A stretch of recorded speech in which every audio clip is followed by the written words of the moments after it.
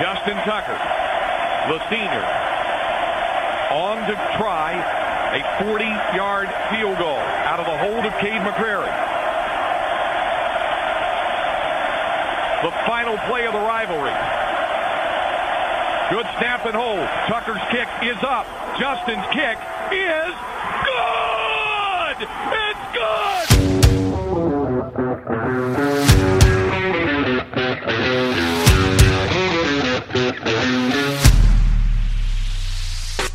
Hey, welcome to the Texas Football Talk Podcast. I'm your host, Jeremy Lockley, once again joined by my brother Clint. This is the first episode of our Overtime, brought to you by the Pigskin Podcast Network. How you doing, brother? Hey, pretty good. You know, it took us a minute to kind of figure out what we wanted to name these episodes as far as podcasts go. For those that have kind of watched us and had an opportunity to follow us on YouTube, know that we do a few lives a week and we kind of answer as many comments and questions as we possibly could get to. But what we decided to do here is go back and try to find good questions and good comments and answer them on our Overtime show here on our podcast. So really, really excited about doing these episodes and kind of go through the questions that some of our listeners and followers have asked us. So without further ado, we'll kind of jump into it. So Jeffrey K asked us, if Casey loses the quarterback battle, would he transfer? And if he does, it leaves true freshman Charles Wright as a backup. Your thoughts on obviously a hypothetical situation, because we don't really know at this particular point when we're making this podcast, on if Casey would leave if he doesn't win the starting position. I hope not. Again, we're all about competition, and you know, if he does happen to lose his job to Hudson Card, you would hope that he'd continue to compete throughout the fall, you know, to put himself in a better position to again take the job at a later date. And listen to his media availabilities. Casey seems like a really, really good guy. But you never know. Again, Casey's ultimate responsibility is to Casey himself. And he came to the University of Texas trying to start at the quarterback position at the University of Texas. And if he finds he can't do it, it's always a possibility, especially in this day and age where the transfer portal is frequently visited by everybody, especially at that quarterback position. So do I know if it's going to happen? Absolutely. I don't have an idea either way. And would hope that he would remain in the program, but it's always a possibility. And yeah, like you said, if he was to transfer out, it brings up the fact that behind him and Hudson Card is a true freshman in Charles Wright and a couple of walk-on quarterbacks to be that backup, will be that primary backup if he chose to transfer. And that's a scary situation.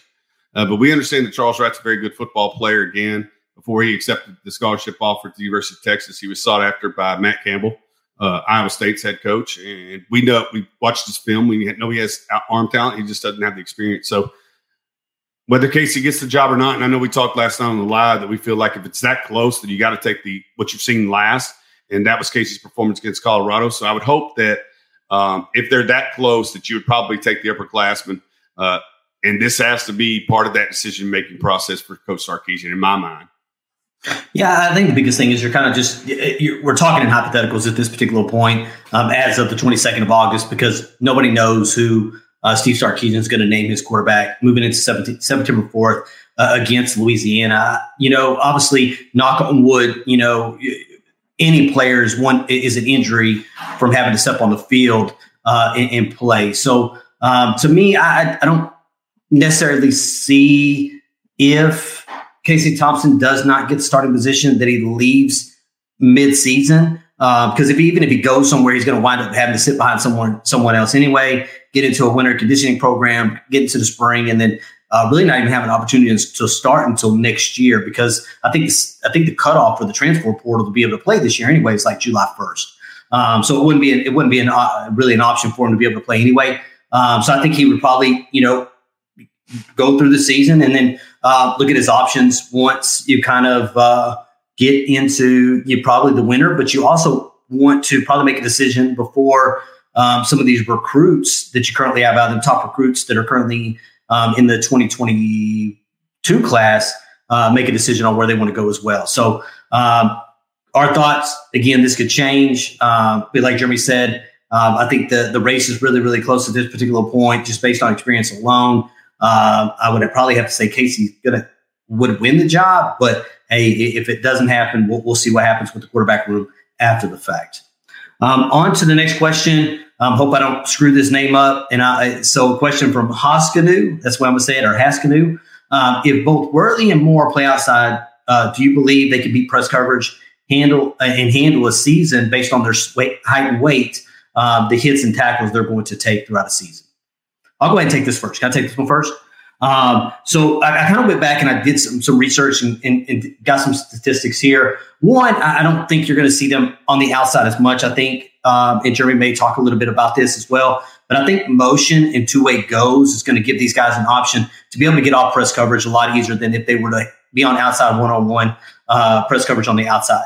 Number two, if you go back and you look at, as far as the hits and tackles piece, if you look at the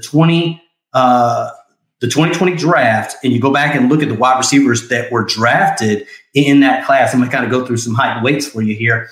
Devontae Smith, 6 foot, 170 pounds. Jalen Waddle, 5'9", 180 pounds. Kadarius Toney from Florida, 6 foot, 193 pounds.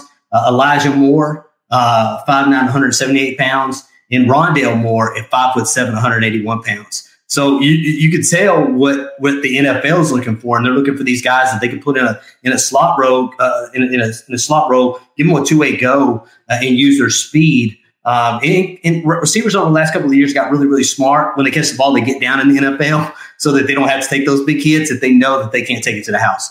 Your thoughts on this question? So I'll go back to the press coverage piece first. It would not be ideal to have Worthy and Moore outside, but that's going to depend on Whittington and O'Meara's availability and how they're playing. Because, again, we want the best players on the field. If I'm not mistaken, Joshua Moore played a lot outside last year for the University of Texas. So he has experience playing outside. It'd be ideal to have those two speed demons in the slot as a two-way go. But I think, like Clint said, you can motion them and get them moving to where they're going to be stuck on a safety. It's going to be dictated by scheme. So ideally, you want these guys working in the slot, but Moore has shown that he has the ability to play outside. I don't think there'd be anything different with Xavier Worthy. I think he can play outside, and they could both beat press coverage based upon the scheme. As far as, like Clint said, their diminutive, small nature, I guess that's the rationale for answering the question about hits and tackles. And Clint kind of said it. When you think about a guy like Rondale Moore, you think 5'7". You think, smaller diminutive receivers like Devontae Smith. And these guys were juniors and seniors. So they graduated and went to the pros at that height weight dimension. So like Clint said, you got to be economic with your body. You got to know when to get down. And then just be safe. Be as safe as you possibly can playing the game of football. We understand that it doesn't really matter what size you are. If you get hit at a certain angle with a certain size player, that you could tear up your knees or get a concussion. So more than size, I think it's just, like you say, being economic, getting out of bounds when you can get out of bounds, coming across the middle, try to get down if you're going to take a big hit. Just my thoughts. Yeah, I think that this question goes back to the wide receivers not being able to get off press coverage last year. And Joshua Moore being one of those guys that was having a hard time being on the outside, getting off press coverage, creating that space so that Sam could get them without having to fit it into a tight window each and every play. So I think that's where that question comes back to. But again, I think that you scheme what you'll see from Steve Sarkisian. It is really goes back to schematics and getting guys in two-way goes in motion so that you're not having them, especially with their stature on one of your bigger cornerbacks at probably 6'1", 6'2", 190, 200 pounds, having a hard time getting off press coverage. So on to the third question here from Austin Palmer. And the question says, hey, let's talk wide receivers, which we just did. So this would be another wide receiver question. Just because Coleman can recruit doesn't mean he can develop them. I believe he needs to shine this year or we find someone else. Too much talent in the wide receiver room for someone not to be a star. Your thoughts on our wide receiver development? I mean, it's two components to this. Is last year we had a lot of guys move in and out. We kind of talked about it last on the live. We had 11 guys catch 15 or more balls. There was constant rotation in the wide receiver core that you didn't really have an idea. And I kind of equated it to running a post route and then being able to run a post corner on a cornerback. If I'm the guy running the post, he's going to see tendencies in me. And then if I get an opportunity to run a post corner on, maybe I can have an advantage. Just the intricacies of the game. But I think a lot of it has to do with that constant rotation. And again, the guys we're talking about, Troy Omeire didn't play last year. Jordan Whittington has had multiple injuries. We talked about Jake Smith going in and out of the lineup last year. So, yeah, the talent is there. The 4- and 5-star recruits are there, but they haven't had the ability to get on the field and stay on the field in a consistent manner that would make them stars, like Austin says. So, again, Andre Coleman, when he had a group that was able to stay together and play together, I think he did pretty well. Like you said, he's a holdover along with Stan Drayton that stayed on this staff. So, yeah, I would think that Coach Sarkisian would watch him a little bit closer than he does his other assistants, or he would have an eye on him. But, again, I think the guys that are in that wide receiver room need to play consistently in order for us to be able to see what Andre Coleman has gotten out of them. Yeah, I think Steve Sarkisian, kept Coleman for a specific reason. I think he had tried to get him at other locations to come on the staff. So I think he believes in what Coleman does as a wide receiver coach. But again, it's one of those things we talked about on the live. It got into, when was our last, 1,000-yard receiver? And we go back to Devin Duvernay in 2019 class. And then, before that was if I'm not mistaken, it was LJ Humphrey before that. But I think this rotation piece, I think getting out of the habit of rotating in and out wide receivers, it's okay for a guy to tap himself on the helmet when it's, 4:30 in the afternoon on a Saturday. He needs a drink of water, tap yourself on the helmet, go get you a drink of water so that you can kind of make sure that you're hydrated and get back on the field. But again, went back and did some numbers. And again, this very, very high standards you're talking about, really, really high standards. And if you go, I think it's a possibility that you have an opportunity to have 2 1,000-yard receivers. And I think it'll come from these three people. I think Whittington, Moore, and Worthy all have an opportunity because I think they're big play threats to be able to get the ball, across the middle, as you've seen an RPO game on a quick slant and take it to the house. And I think you'll see it because yards per really catch is what gets you those 1,000 yards. So if you go back and look at it, obviously Heisman Trophy winner and Devontae Smith, 117 receptions, damn near 1,900 yards when you're looking at it last year. But behind him, John Mechie, 55 receptions for 956 yards, 44 yards shy of 1,000 yards. And then someone in Jalen Waddle that only played, 4 or 5 games because of an ankle injury last year, 28 receptions for 581 yards. And I know that John Mechie came in after Jalen Waddle had got injured. So the chances of him having probably plus 1,300-yard receivers in that same wide receiver room between Jalen Waddle and Devontae Smith, I think it's a possibility that Texas could actually have 2 1,000-yard receivers. But it goes back to 2 things, right? Those 2 things are, can our line pass block good enough to create, obviously put us in situations where we can pass the ball quite a bit. The second thing is, how many carries does Bijan Robinson get with that running back room, and how much do you lean on them? How much do you lean on them per game, in the game, so that it minimizes how many times the quarterback has to pass the ball. Just some thoughts on that. Yeah, and it kind of takes me back to our discussion last night about how many yards the running back room can get. And I pushed the envelope. I said that I felt like they could get 3,000 yards. To me, that's the most important piece. Is last year we were able to run the ball at a pretty good clip, and I feel like if we're able to run the ball at a pretty good clip this year, and Bijan's going to get 12 games worth of carries and not 6 games worth of carries, it's going to open up the passing game. I think they're going to have to drop people down in the box if we're able to run block the way we feel like we will be. They're going to have to bring safeties down. Linebackers are going to be close to the line of scrimmage, and then hopefully, like you said, one of these 3 guys can consistently. All 3 guys can consistently stay on the field, and then the production will come from that. I'm excited. I'm really excited about this offense. Again, it runs through Bijan, but like you said, bring guys into the box, and then you got to take advantage of those shots that you have over the top, across the middle, in those zones, or whatever that defense is running. Next question comes from Tyler Justice. With 2 weeks remaining until the opener, and again, we're making this podcast as of August 22nd. Do we find out who starts at quarterback this Monday, which would be the 23rd? Or does Sark drag it out longer? Your thoughts on when he makes the decision with the quarterbacks? I've always thought it was going to be Monday. Again, the players have off today.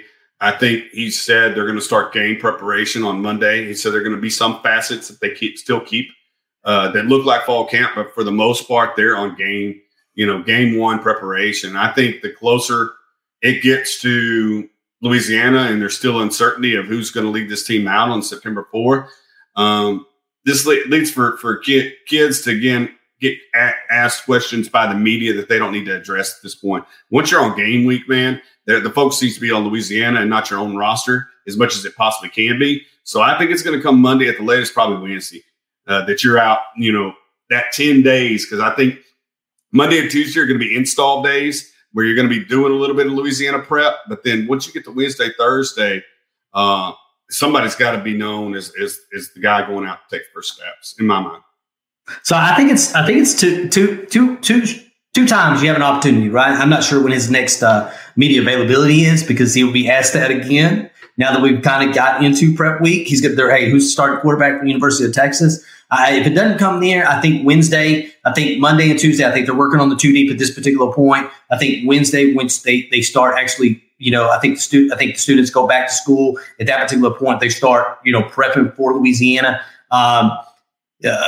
Eyes are going to tell you who's running with the ones when it comes to Wednesday morning. So whoever's running with whoever's running with the ones on Wednesday morning is your starting quarterback come September 4th against Louisiana. So if it's not told by Steve Sarkisian and media availability somewhere between Monday and Tuesday, I think Wednesday when they go back to work, I think the cat will be let out of the bag because I think whoever's running with the ones on Wednesday is probably going to be, it's probably about a 90% chance that guy's probably going to be your starter for Louisiana.